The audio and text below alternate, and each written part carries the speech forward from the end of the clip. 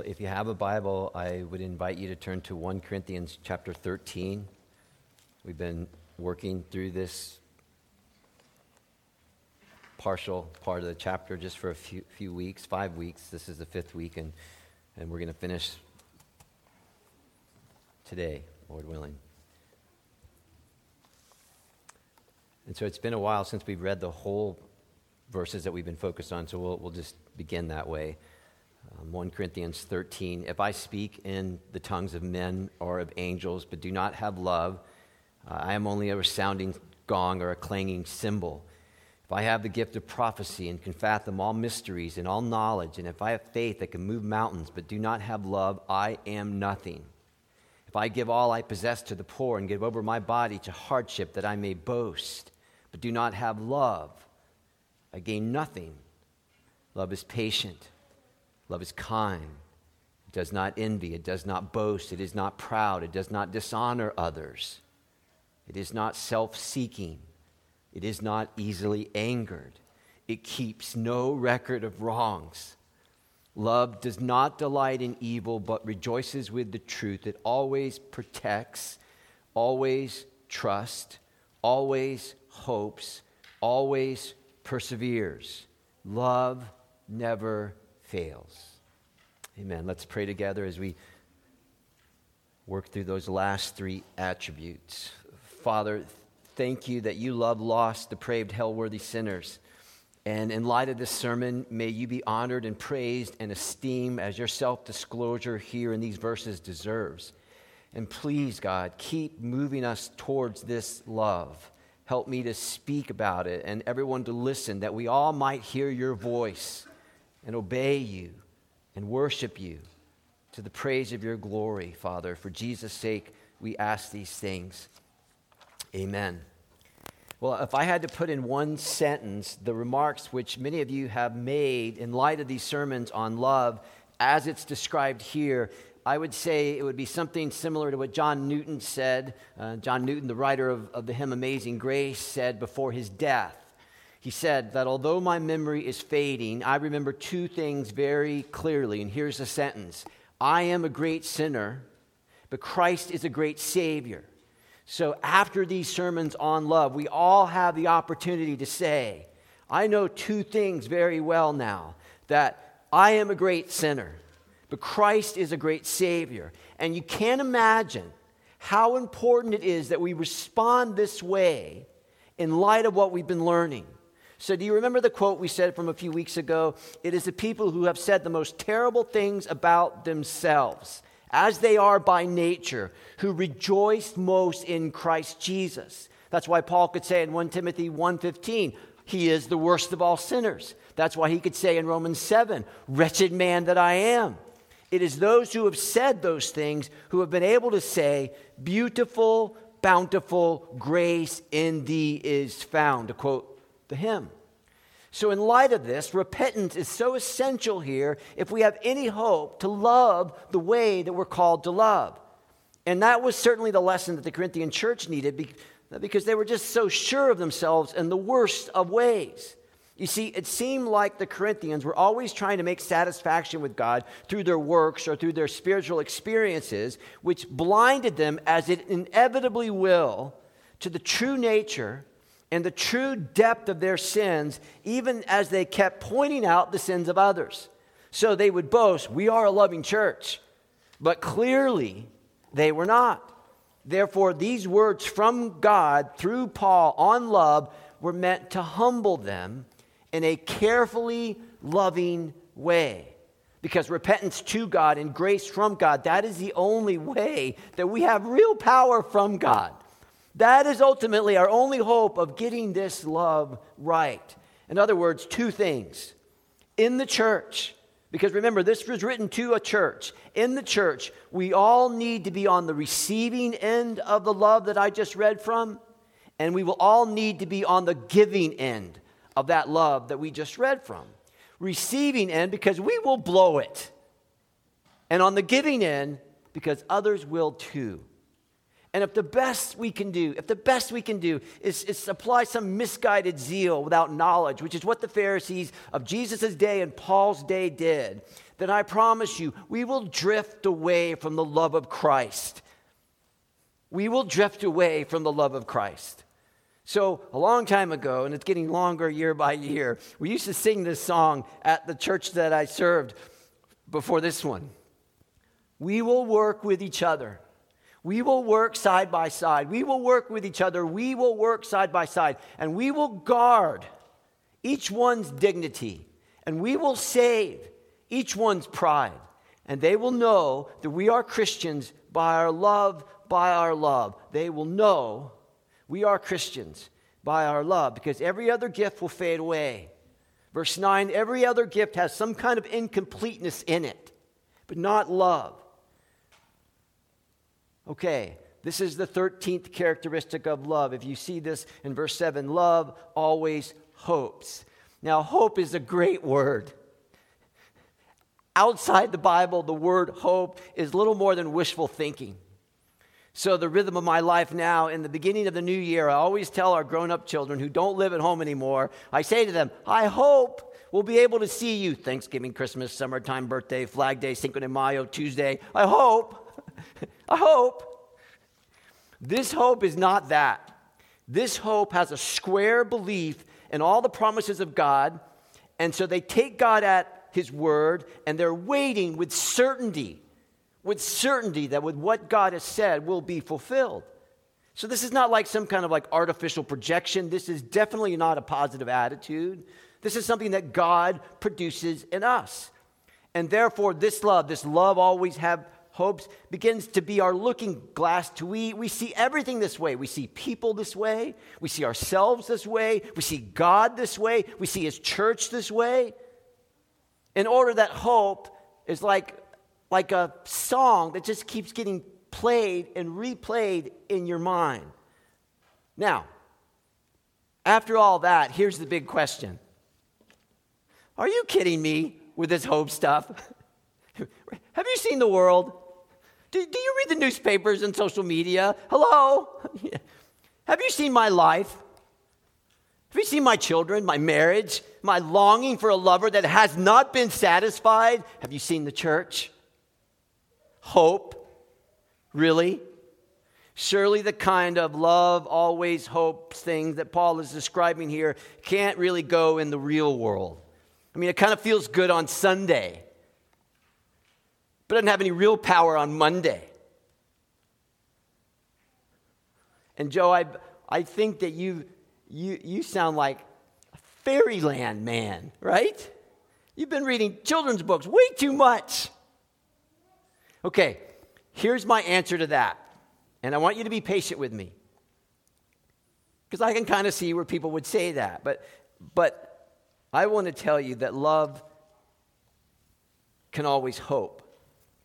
And the audacity of that answer can only come from God. Now, Paul, who wrote this, he knew plenty of doubt about disappointment. He knew plenty of pain. This is 2 Corinthians 11. This is Paul. I have been in prison more frequently, been flogged more severely, and exposed to death again and again. 5 times I received from the Jews the 40 lashes minus 1. 3 times I was beaten with rods. I was once pelted with stones. 3 times I was shipwrecked. I've been in danger from the rivers, danger from bandits, danger from my fellow Jews, danger from false believers. I've labored, toiled, often gone without sleep. I've known hunger, thirst, have often gone without food. I've been cold and naked. And so if your journey in your life has been anything near that or less than that, okay, Paul would understand. But listen to what he says in Romans 5.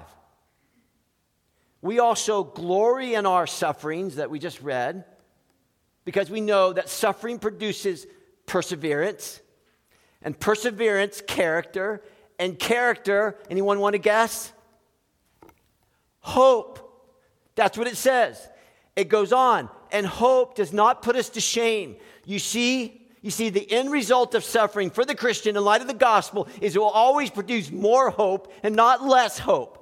Why? This is the Bible. Same verse. Because God's love has been poured out into our hearts through the Holy Spirit who has been given to us. Okay, so this is what it means. Suffering is very real, and it will happen, and it'll probably hurt. But that produces perseverance, resolve, which produces character, and then hope. And hope will not let us down. Okay, how do we know that? Well, Paul says, because God's love has been poured out, and that word there, think of you standing under Niagara Falls, and then the water that's coming down on you, that's the love of God. God's love has been poured out into our hearts through the Holy Spirit. That is a common Christian experience.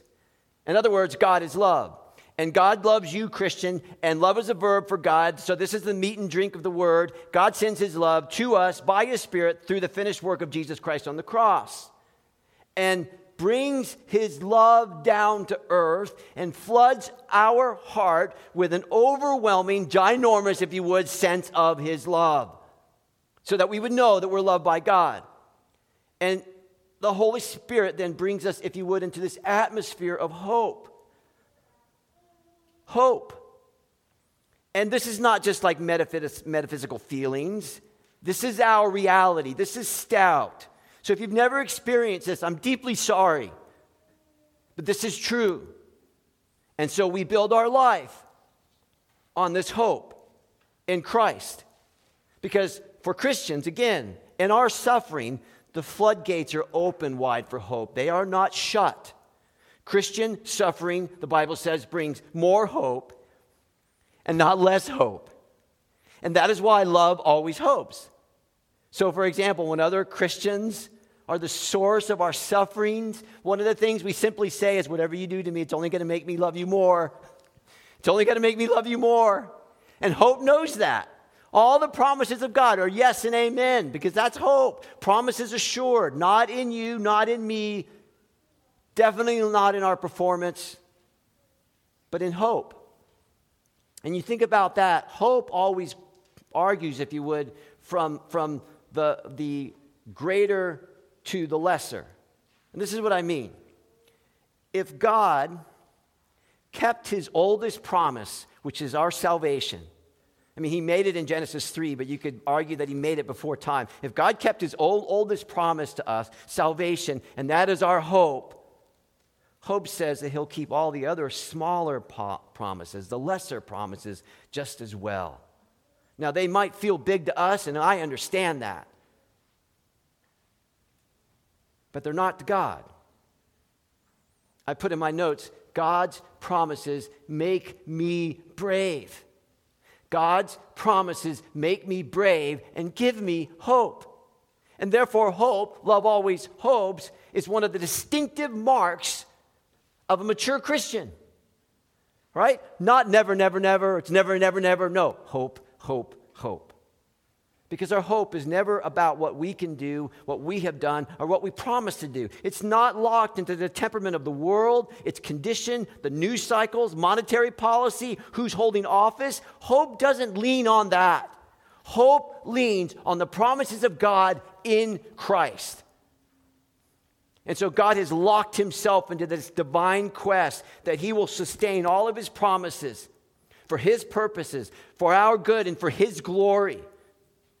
And you know, as you think about that, one of the unexpected mercies of pastoral ministry is people often confide in me some of their biggest hopes and dreams. It is a privilege. It is humbling. It's humbling that they even would want to tell me those things. And for better or worse, my typical response after I thank them for sharing that with me, I can tell you what my response is not. I do not say, well, that'll never work. Or I don't say what the phrase that Lindsay's made up during the pandemic. So I have to give you a little background quickly here. So she came up with this phrase, in this economy. So what I mean is, like, we told Lindsay early on, hey, we're going to make sure you have X, Y, and Z. And she would respond and jest, in this economy? Hey, Lindsay, we're going to buy you dinner tonight. In this economy? So when people tell me their hopes and dreams, I don't say, in this economy? What I usually say is, that is terrific. And I try to see what they're saying in my mind's eye. Why? Because love always hopes. Psalm 25:1, those who hope in you, God, will never be put to shame. Lamentations 3:25, the Lord is good to those whose hope is in him. Now a hymn, there is a hope that lifts my weary head, a consolation strong against despair, that when the world has plunged me in its deepest pit, I find my Savior there. Through present sufferings, future fears, he whispers courage in my ear. For I am safe in everlasting arms, and those arms, they will lead me home. Now, before we get to our next point, there's a nice little saying that says, every party has a pooper. That's why we invited you, party pooper. So just in case, you're that mythical party pooper. You're a never hoper. I want you to consider Jesus Christ, because he saw in people that which made him hope beyond all hope. So he saw the potential of some fishermen in Galilee. Who were they? He saw the possibility of a tax collector and some zealot. He saw the possibility of Mary Magdalene. He saw in the woman in the well, right? She had a horrible past. Her present was pretty terrible too. He saw in her the possibilities of evangelizing a whole town. John 4:39, many of them would believe on Christ because of her testimony. See, he loved her, and love always hopes, and hope never disappoints. And what about Paul, who was Saul? He was a bitter enemy of the church. Hope beyond all hope. He was out of his mind. That's how much he hated Christ and Christians. But he was made a tool in the hand of his master. So there's a very old story. It's often told. It's beautiful. A doctor, it's ancient in the ancient world. A doctor is speaking to his colleague in Latin as he's looking at this puddle of a man. The man was left for dead. He was a victim of injustice, blood everywhere. And in Latin, the doctor says, "What shall we do with this worthless man?" But to the surprise of the doctors, the half-dead man was able to say in perfect Latin, "Call no man worthless, for whom Christ died." Love always hopes. And what kept the prodigal son, the father of the prodigal son? Why in the world was he looking for his son's return? I mean, why was he doing that? Why was he looking for his son? A long way off, the Bible says, except that he anticipated that the son would come back. Because love, the father's love, always hopes. Now, I'm sure you might have had friends who say, he just took all your money. And that was a lot of money. And kids today, and it's been about 10 years. But the father's response was, okay, 10 years is a long time, but it's not so long, is it? Is it? In light of eternity, is it?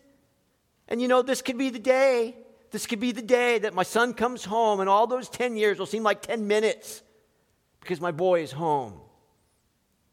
Now, why is that so? Because love does not despair. Love always hopes. And that is the vivacious tenacity of the Christian love, which comes from God, which means and guarantees that better days are coming. Better days are coming. Now, may the God of hope fill you with all joy and peace as you trust in him, so that you would overflow with hope by the power of the Holy Spirit. Number 14, love always perseveres. Now, the word there for persevere is hypomeno, and it's actually a military term, and it is humble, self-sacrificing endurance. All right? Humble, self-sacrificing endurance. And so it's a picture of a soldier who, when the battle is at its most difficult, they do not drop their weapons and leave. They pick them up and stay in battle. They persevere. So if you would, just for a little bit of fun, I want you to think of an Olympic weightlifter. And by the way, I Googled Russian Olympic weightlifters because they have some studs there in that country. But anyway, so an Olympic weightlifter. So they grab the chalk, they rub their hands, they put their hands on the barbell, and they take a deep breath, and there's 250 kilos, 551 pounds. He jerks the bar up. He screams, right? the bark is over his head. His arms are shaking, his legs are shaking, his face is shaking. Forgive me, a whole lot of shaking going on. He holds the weight up. Green light. He throws the weight down. Success. Now, if you saw that and you didn't know about weight, you would say, well, what's the big deal? He held the bar over his head with some stuff on it.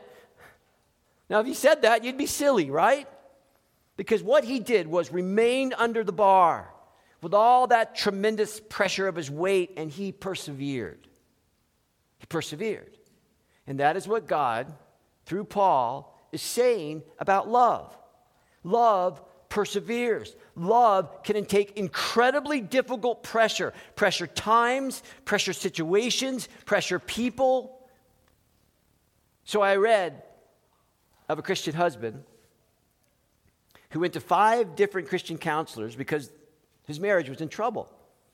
And so 4 of the 5, they analyzed him, and they did good things. They talked about his past.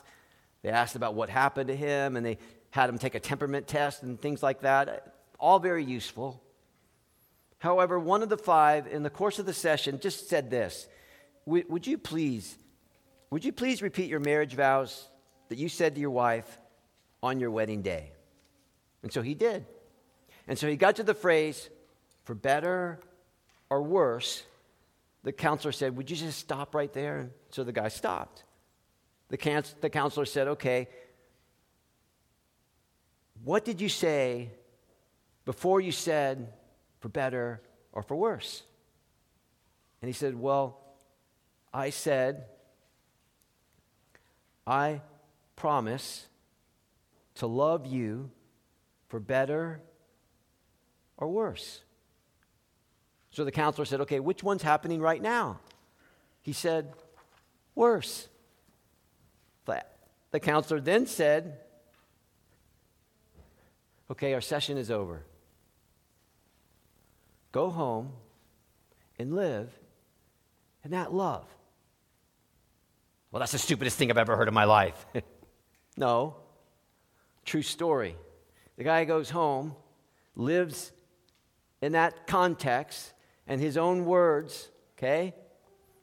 This counsel was used by God to turn it all around for myself and my wife, and God saved our marriage. Okay, why? Why? Because love always perseveres. Christian love in every one of its contexts, home, work, church, the public square, it endures. It won't quit.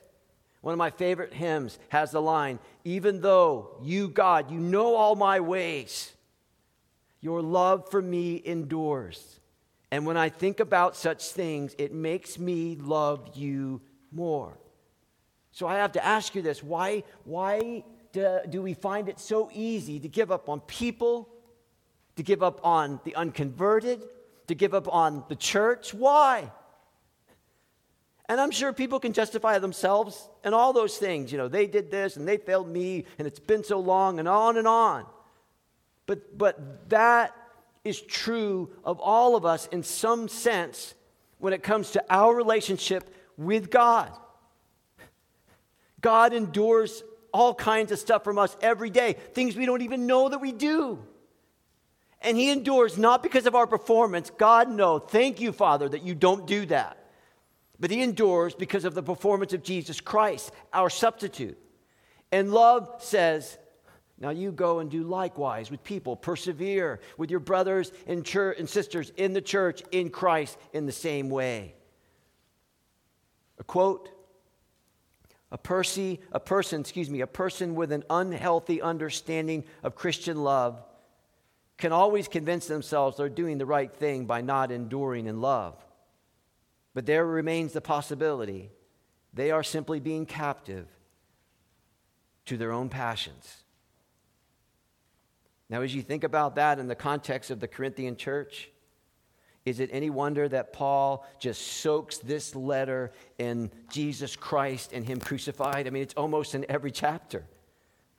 To let them know that Jesus Christ took on the full wrath of God. And when he took on the full wrath of God on the cross, he didn't say, you know what, let's just stop this. They are not worth it. I am out of here. I'll leave them to themselves. They made their bed. Now they are going to have to lie in it? No, what does he do?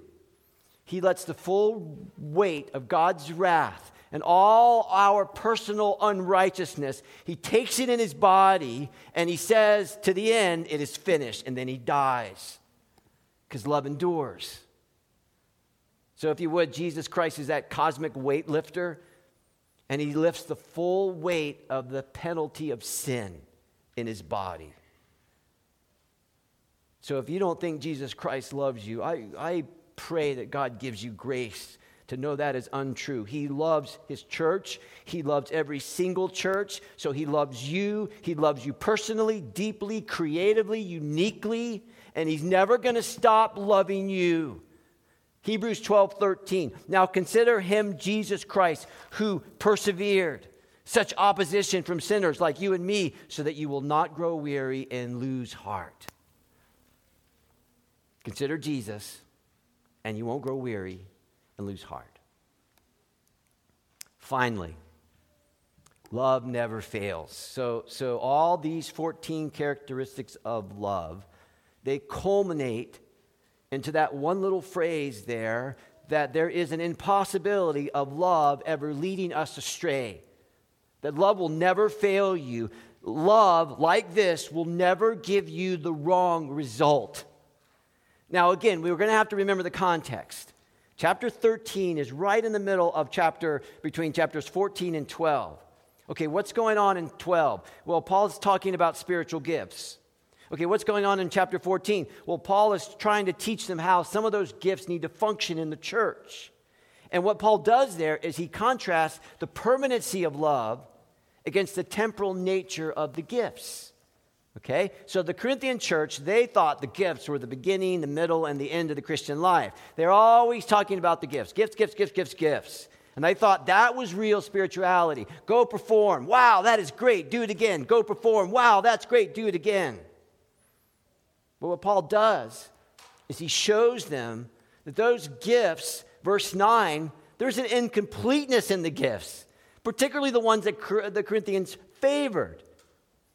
So that love is the only thing that's going to last. Now, if you don't just understand that, the Corinthians would critique the gifts exercised in the church by others. How foolish, how unloving. The gifts, Paul already says, they're incomplete. But there is no incompleteness in love. Verse 8, love never fails. It is permanent. Now again, think about that. Because what Paul is saying is when this love is applied, as he describes it there, it's never going to collapse. It's never going to fall apart.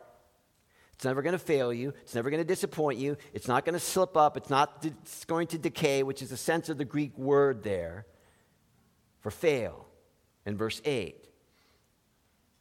In other words, there's divine power in love.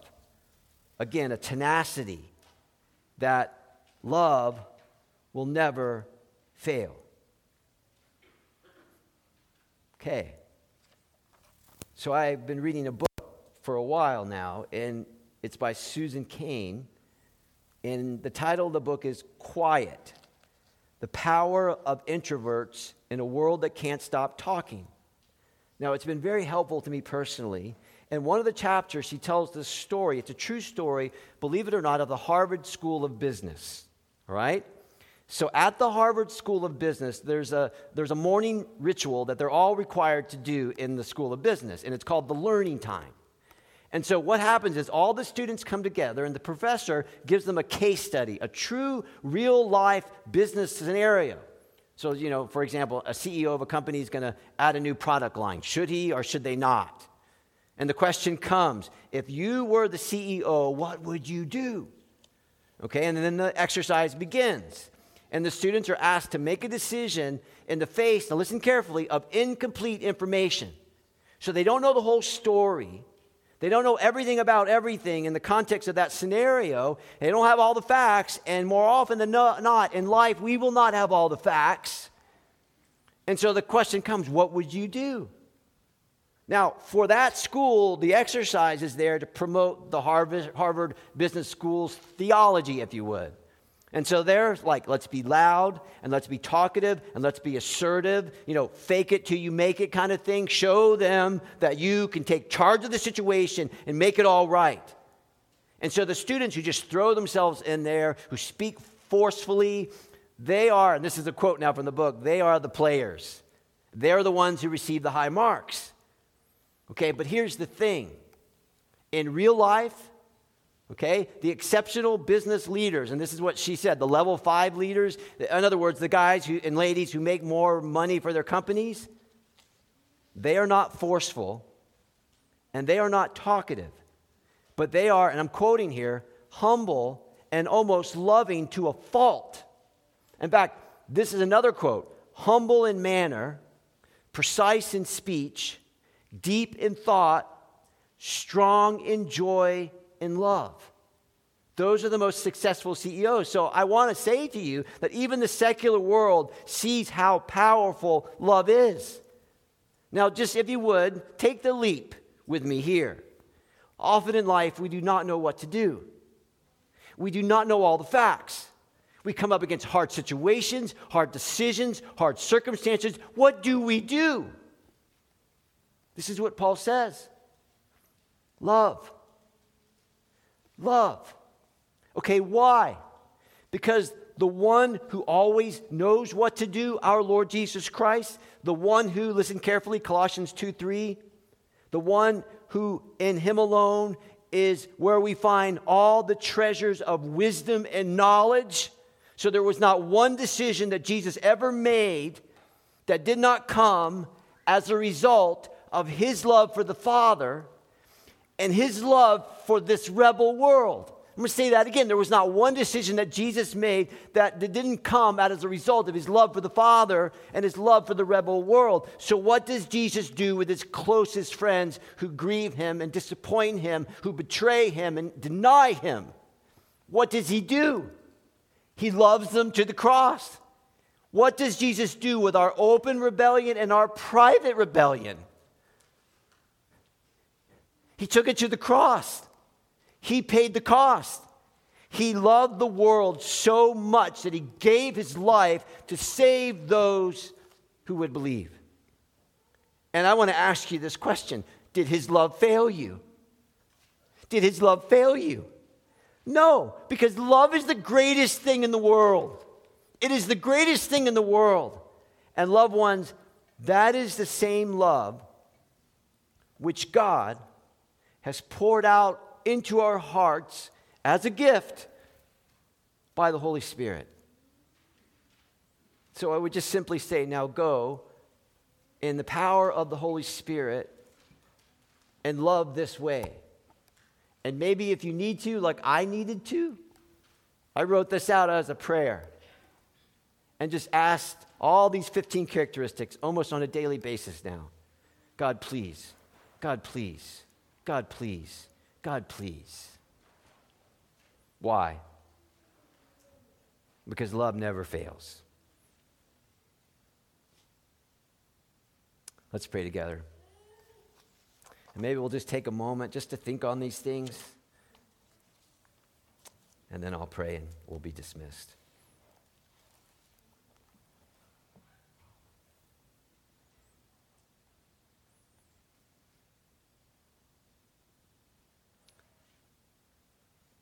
Father, thank you for your love and your faithfulness for us in Christ. And please, God, we need you to make us better lovers of others. That we would love them in whatever condition we find them. And knowing that that kind of love will never fail them. Help us to see hatred and arrogance. It only stirs up conflict. But love covers every wrong. And you set your love on us when we didn't deserve it. Please, God, give us grace to do that to others. And God, forgive us when we do not love, as we are explained here too. And give us grace to let your love take over our lives, to take over your church, make it grow by your Spirit, bringing fruit to eternal life. For Jesus' sake. And now may the grace of our Lord Jesus Christ and the love of God and the abiding power of the Holy Spirit be ours both now and forevermore. Amen. God bless you. You're dismissed.